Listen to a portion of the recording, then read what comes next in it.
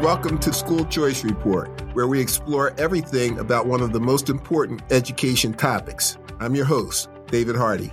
In this podcast, we'll be talking to experts, educators, and parents to get a deep dive into the world of school choice. Whether you're an advocate, skeptic, or just curious, this podcast is for you. So sit back, relax, and let's get started with the conversation. Today, my guest is Jeff Yass, founding managing partner of SIG, the highly successful trading firm here in the Delaware Valley. Jeff is known for his unwavering commitment to school choice, and he recently came up with an incredibly big idea that could revolutionize public education. Jeff has been a thought leader in school choice issues in Philadelphia and across the Commonwealth. He's also been helpful in his philanthropy by being able to help schools educate more children. I worked at a choice school, but I was unaware of the larger movement. It was Jeff who opened my eyes to the bigger picture. So today, we're going to have my guest, my friend, and our partner in this whole movement, Jeff Yass. Thank you, Dave. I'm honored to be here. And once we're doing the eye-opening conversation, it was you who opened Janine's eyes, my wife, to how bad the public schools were. And it was you touring her around those schools that made her come home crying that accelerated my interest in school choice. So thank you, Dave. Well, I remember standing in a doorway of a Philadelphia public school where they had one line was full of Philadelphia police, and the other side was full of school district police, and right in the middle, two girls got into a big fight. And anyway, so I'm glad you're here with me today. And first, let's just talk about your idea, because you have a pretty unique idea of reforming education and talking about giving a $13,000 voucher and putting $12,000 in the bank every year so the kids can come out with something. You explain it. The idea that I would like to see picked up by politicians, but particularly by the voters, is that if you look back 20 or 30 years in Philadelphia schooling, the amount of money spent per child in real terms after inflation has doubled. So from roughly $12,500 to today, we spend $25,000 per kid in Philadelphia schools. Now, obviously, the results haven't gotten any better. In fact, they've gotten worse. So what is a simple arbitrage to do is say, let's go back to what we were spending 20 years ago, which would be $12,500. Let's call it $13,000. Give every child a $13,000 voucher and let them go wherever he wants to go. They can go to a Catholic school. They can go to a charter school. They can go to the private schools that would open up. They can go where, any parochial school. They can have $13,000 for a bunch of parents to get together and homeschool their kids. Clearly, they would be better off with $13,000 voucher than they currently are now. But besides that, I would say, well, look, we're spending $25,000 on these kids. It's theoretically their money. I'm not asking for a spending reduction or a tax increase. Let's give them a choice where they get the $13,000 voucher, but they also get the remaining $12,000 that goes into their bank account when they're in kindergarten. Now, I'd like to see it go into the stock market, obviously, or something. But if, let's just say you put it in a treasury bonds, over 13 years from K through 13, assuming average rates of returns, every kid would graduate at the age of 19 with about $200,000 in the bank. So think of this. We don't cut spending. We don't raise taxes. We don't do anything. We just give parents and their kids the choice of taking the money that is currently being spent on them, and they can go to the school of their choice, and they can graduate with $200,000. So the whole narrative about the hopelessness and despair in low-income communities, I think, would largely be eliminated because every kid is going to be talking when they're 10 years old. What are you going to do with your $200,000? Are you going to start a business? Are you going to go to college? Are you going to buy a house? You're going to go on vacation? Yeah. What are you going to do? So there will be hope and optimism as opposed to hopelessness and despair that we currently have now. And the whole education system would be reconfigured because it would be, hey, I know I got a kid. He's going to have $200,000 when he graduates. What does he need to know? Right. Does he need to know how to start a business? Does he need to know how to buy a house and know what a mortgage is? What does he need to know, as opposed to the current system now is, well, we'll just teach you a bunch of nonsense. We never hear from you again and you're gone. Now, this idea is not very brilliant. It's incredibly obvious when you just look back and say, how did we double spending over the last 20 or 30 years with zero results? And the answer is simple. It's just special interests in adults who are depravedly indifferent to the suffering of children, aka the teachers union.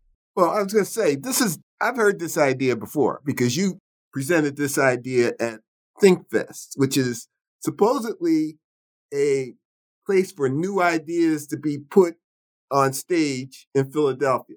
So I saw you do this presentation, and I'm sitting there going, wow, this is incredible. But there was no reaction to this, not good or not bad. There was nobody who said, Jeff Yass, you're crazy. I wouldn't do that. You're out of your mind. There's nobody who said, that's a good idea, but let's tweak it a little. There was no conversation at all. Why do you think that was? Yeah, that's true, Dave. It's like no one called me up. This was at ThinkFest. I think it was hosted by Philadelphia Magazine. Right. And, I was trying to get the idea out. And no one called me up and said, you're a moron. This won't work. Yeah. Your math is wrong. This isn't going to happen, right?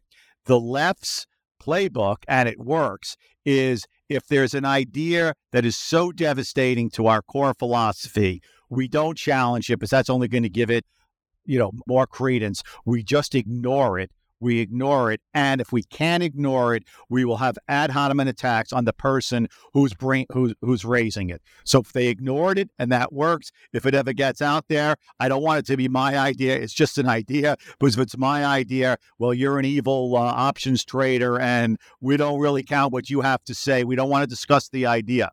So it's been very successful. I'm on a full-scale mission now to get the idea out there. There's a lot of momentum. We've made a lot of progress, obviously, in a lot of states with, Arizona, Utah, or West Virginia, hopefully Texas and Georgia, and certainly Florida. And there's momentum. Iowa. Yeah, sorry. Thank you. There's a lot of momentum building, but it's still not enough. And no one has really still connected how much waste and how much fraud there is in the system, that if we just return that money to the children, they can't spend it until they're 19 or whatever, then essentially all poverty in America would disappear, which is a, good thing, I would say. Yeah. You for that, Dave? Oh, I'm for that. And, hold up, though. I've sat in school board meetings and in city council where when people talked about improving public schools, some teacher from the back would yell out, well, you have to get rid of poverty first. Well, here it is. Yeah. Go. Here you go. No more poverty. There you go. And the other thing, the 200,000 is very nice, but most economists sort of agree the difference between like what would be considered a pretty good education and a pretty bad education is about $1 million over the lifetime of a student. $1 million sounds like a lot of money, but if you're going to be working for 40 years, it's $25,000 a year, which is a reasonable number. So if you multiply 1 million by the 60 million kids who are in the system right now. Wow. You're talking about $60 trillion of wealth that would be created by giving them a good education. That doesn't count the $200,000 a kid. All right. Hey, you forgot the important thing. Without raising any money. Right. It's the same money. Same money. Well, you're the odd duck in this thing because most people say we need more money to be invested in public education. Why won't that work? Because we've done that. And in, let's say, Philadelphia, in the last 6 years, we've gone from having 134,000 kids to 117,000 in the district schools. We gave it more money. And while the number of students went down by 12%, the number of people working in the system went up by 20% from 17,000 to 20,000. So they'll just hire people to do nothing, which is why the spending has doubled with no results. So if you give them money, they're not going to help the child. They're just going to hire people who do absolutely nothing. It's a jobs program, the education system in America. It's not to educate the kids. It's to stuff the unions with money and with jobs and with power. And if you look at what just happened, the tragedy in Chicago, they spend $30,000 a year in Chicago. Mm-hmm. So Philadelphia could be proud of itself that we might not be the most dysfunctional city on the planet. Chicago's right in there with us. All the mayor says is it's not enough money. But look, our kids aren't doing, let's raise taxes and let's give the teachers union more money. And they backed him. They gave him $9 million. They got the vote out and he win. And no one talks about, well, we used to give you 15,000. Now we give you 30. Nothing's happened. As a matter of fact, it's arguably gotten worse. Why it's going from 30 to 33 going to make any difference? And of course it won't, because no one cares about the children. It's just special interests caring about the adults. And the people aren't informed enough when they say, hey, look, education's good. I like education. Who doesn't like education? Why not give it more money? They never ask, well, how much money does it get? How much is at what point is enough? And at what point does it really not make any difference how much money you give them? Because none of it is going to go to helping children. I was trying to think of this the other day. Can you think of anything else that works like public education? No. They control the narrative. They overspend and tell you it's not enough. And when you say it needs to get better, they say, well, give us more money. Yeah. And the more dysfunctional they are, the more they get. More money. I'll take the Motor Vehicle Bureau. I don't particularly like going to the Motor Vehicle Bureau, but I needed a new license. I eventually got one. It worked. Right. Right, okay. Right. It comes in the mail. Imagine if we were getting started today and there was a free market in education and everybody was happy. They were going to the schools of their choice, different kind of schools for different kids, and it cost X. And the teachers union said, I have an idea. Let's have it cost 2X and have one government monopoly to run this thing. Now, it would be hysterical. It would never happen. No. So when you reverse engineer it, you realize this is insane. And the teachers union and the left, they know this, and they know that if it gets cracked, and that's why they fought so hard against Boys Latin, because you can stop Boys Latin in its track. And Boys Latin was the charter school that Dave founded. And they almost did. I mean, at one point, I thought it was more likely than not that they would. But they know that once you open that charter school, there is no way in hell that it's ever going to close if the parents like it. Because your parents are going to fight like hell to keep it open, and no politician dare go there. So they know that if choice happens and the parents get to see it, they're going to fight like hell for it. If they kill it in the crib, and they don't let it get started, and the parents don't know what they're missing, then they have a chance. Yes. And that's why they fight so hard against every single new choice program there is. Well, it's interesting that you say that, because back in 2015, there was like 40 applications for charter schools. They wound up passing 5, okay? But I looked at those 40, of those 35 that didn't get passed, there are probably 20 to 25 really good ideas. Now, if the school district was really interested in the kids, okay, they didn't pass the charter school, but they take those ideas and run with them. You didn't see any of that. No, they're not interested in that. No. And I would say that the whole reason why choice works, and charter school movement's part of it, is if you open a school and it's no good, it shuts down. Just like a restaurant. You open it up, people don't like it, it shuts down. The whole idea of charter schools is that they will be allowed to fail. And there's no doubt there's a lot of bad ones. So the parents leave and they go away. The bad district schools, the government schools, they never go away. So the whole idea of making things better is if we have a bad idea, we admit it, we humbly admit it, we shut it down. The parents say, I'm not going here anymore. And then they move on to something better. And the system evolves where there's constant improvement, as opposed to now where there is zero improvement. Well, you brought up an interesting thing about shutting down, because there's a school in my old neighborhood in North Philly called Strawberry Mansion, okay? And about 5 years ago, I looked at Strawberry Mansion. It's a school built for 2,000 students. It had 169 students in it. But of that 169 students, only 17 came from Strawberry Mansion. So the neighborhood in Strawberry Mansion shut that school down, but the school district kept it open for the jobs. There's your example clearly right there. Yeah. Right there. In Chicago, there are 55 schools where 0 children are on grade level. Wow. And, Brandon Johnson's not going to shut down any of them. No. Like, what's the downside of shutting a school where 0 kids are on grade level? And the unions fight so hard, and not only are they not going to get shut down, they're probably going to get more money. No, I would go the other way. What is the purpose of keeping a school open when 0 kids are learning? I mean, can you imagine them having a place where the poor get fed and nobody gets any food? Would they keep that up? I mean, I'm telling you, nothing works like public education. All right, so listen.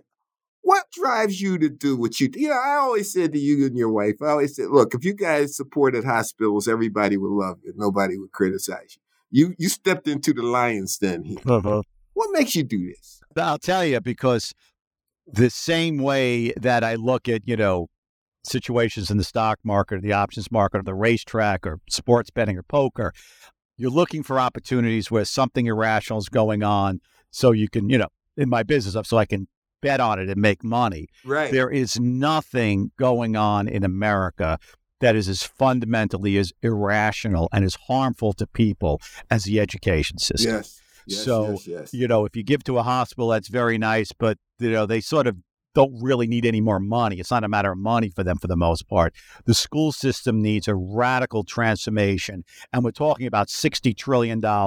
So if I can add $60 trillion of wealth to the world, I'd be very proud of myself. Well, that's interesting because the critics say you just want to gut public education, the lower taxes. Right. That one, okay, you probably didn't want to talk about it. No, go ahead. This is the one that gets me.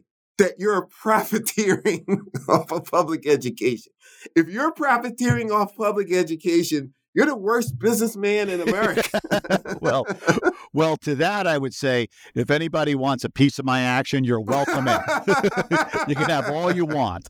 I'm looking for partners. Okay. Yeah, I hear this you. is not a good business. No. What made you angry about this? What is it that, because I know I'm angry. I know most of the people who do this are angry. What pissed you off? What pissed me off is you see the suffering, that, I know everybody tries to reduce suffering. There's really very few people in the world who aren't, if they are in the position to reduce suffering, wouldn't do it.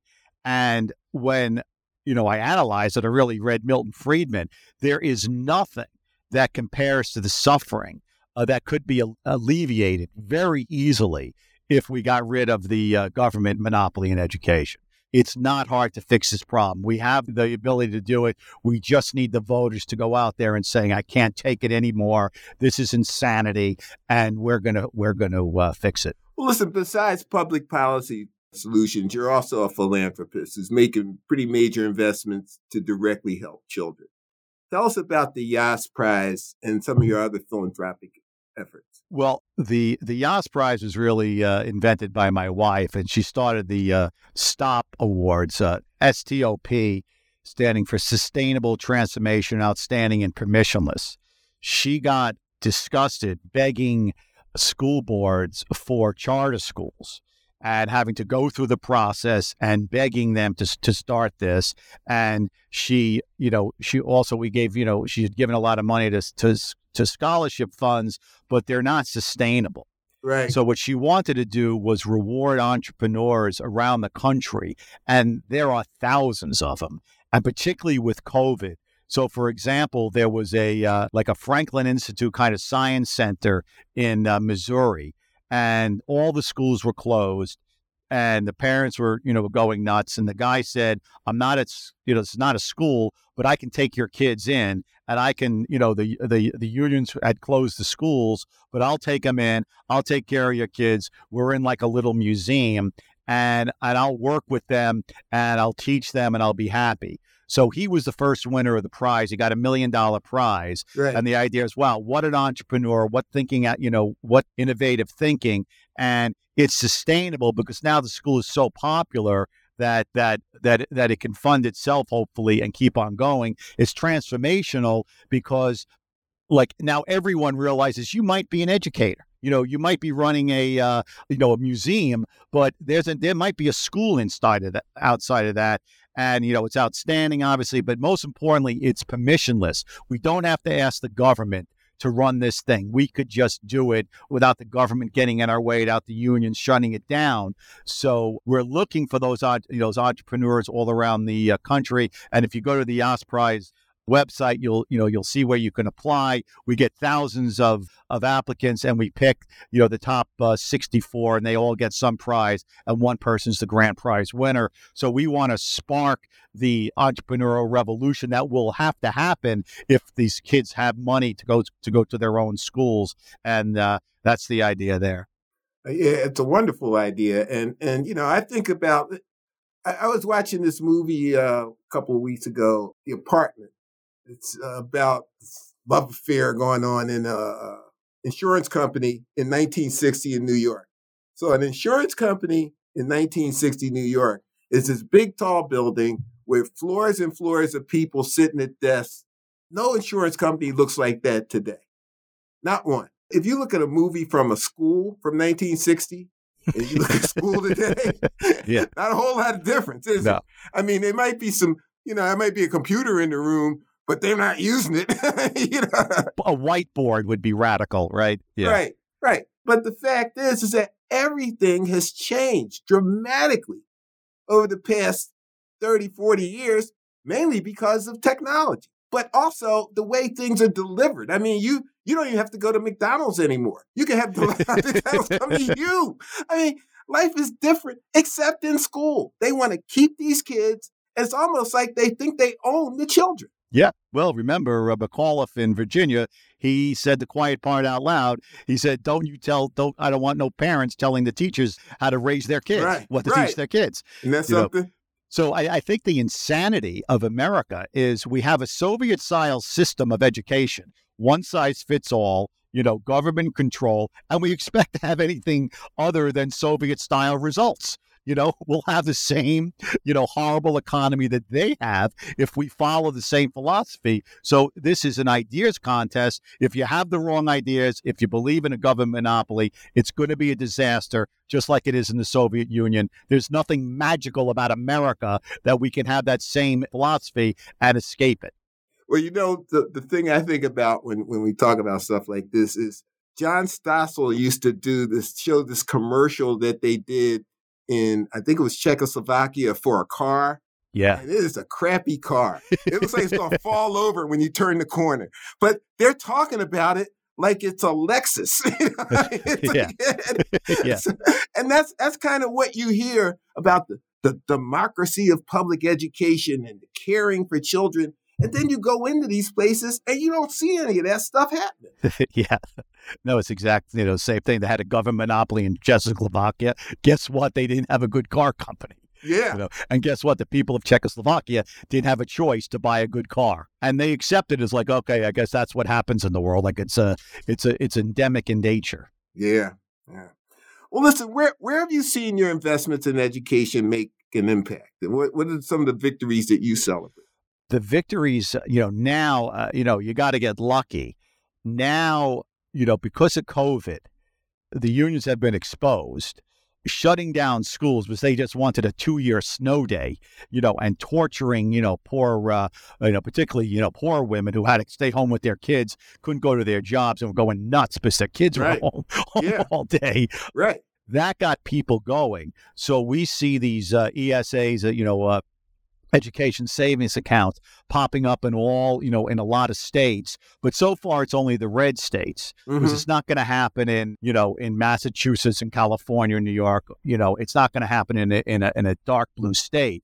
But once these experiments happen, and Milton Friedman said this, years ago, once you really run the great experiment and you show people how horrific the monopolistic system is compared to a free market system, then people will say, hey, how come the schools are so great in Iowa and they stink here? What do they do that we don't do? And I'm hopeful that if we just get a couple of states really going and they're really successful, which, I fully expect they will be, then everyone wakes up and says, oh, my God, I can't believe we've been doing this for the last 60 years. Yeah, I think you're right. So there also are limits to philanthropy in doing this. I mean, if you wanted to, you could spend all your money just sending kids to other schools, especially when money is being spent. I talk to your wife about this all the time. It's their money. How can we get their money spent on children as opposed to philanthropy? Yeah, well, that's the idea in the Stop Award of permissionless. I remember, I think it was Bloomberg who told a story that a bunch of hedge fund guys said to him, hey, we'll give you a lot of scholarships because the school system's, dysfunctional. And we want to help. And he said, oh, really? That's interesting. New York City spends at that time was like $25 billion a year. You're going to give me a couple of $100 million and think it's going to make a damn bit of difference when the government has $25 billion and you got a couple of $100 million. So philanthropy is just too small to compete. The government is going to spend close to $800 billion this year in education. Right. So there's no philanthropy in the world that has any power to disrupt that, significantly. The only solution is political, is you got to win elections. You got to get that money to follow that kid. We got to get that $800 billion to the children, not to special interests and not to teachers unions. And that's why, I spend most of my time really trying to figure out what political angle I can take to help liberate this $800 billion. So what does mission accomplished look like for you? What's your vision for what you're working for? Mission accomplished is every dime that is currently spent right now goes directly to the child, the parent. Money goes to the child. Yeah. Interesting concept. Yeah. Well, listen, Jeff, I'm taking a lot of your time. I really appreciate you being on here with me today. I want to say thank you for all the stuff you've done for the kids in Philly. And for you to do what you've done without a dog in the fight, I think it's been amazing. So thank you for being here today. And like I said, thank you for everything you've done for the kids. I want to come right back at you, Dave, because it's not easy being a black man and standing up to the left the way you do. I'd like to thank Jeff Yass for joining us today and explaining that big idea that he has. That's it for today's episode of School Choice Report. I hope you found the conversation enlightening and informative. If you have any feedback, questions, or suggestions for future episodes, please reach out to us at schoolchoicereport.com. Don't forget to subscribe to our show wherever you listen to podcasts so you'll never miss an episode. Until next time, this is David Hardy signing off. Thanks for tuning in.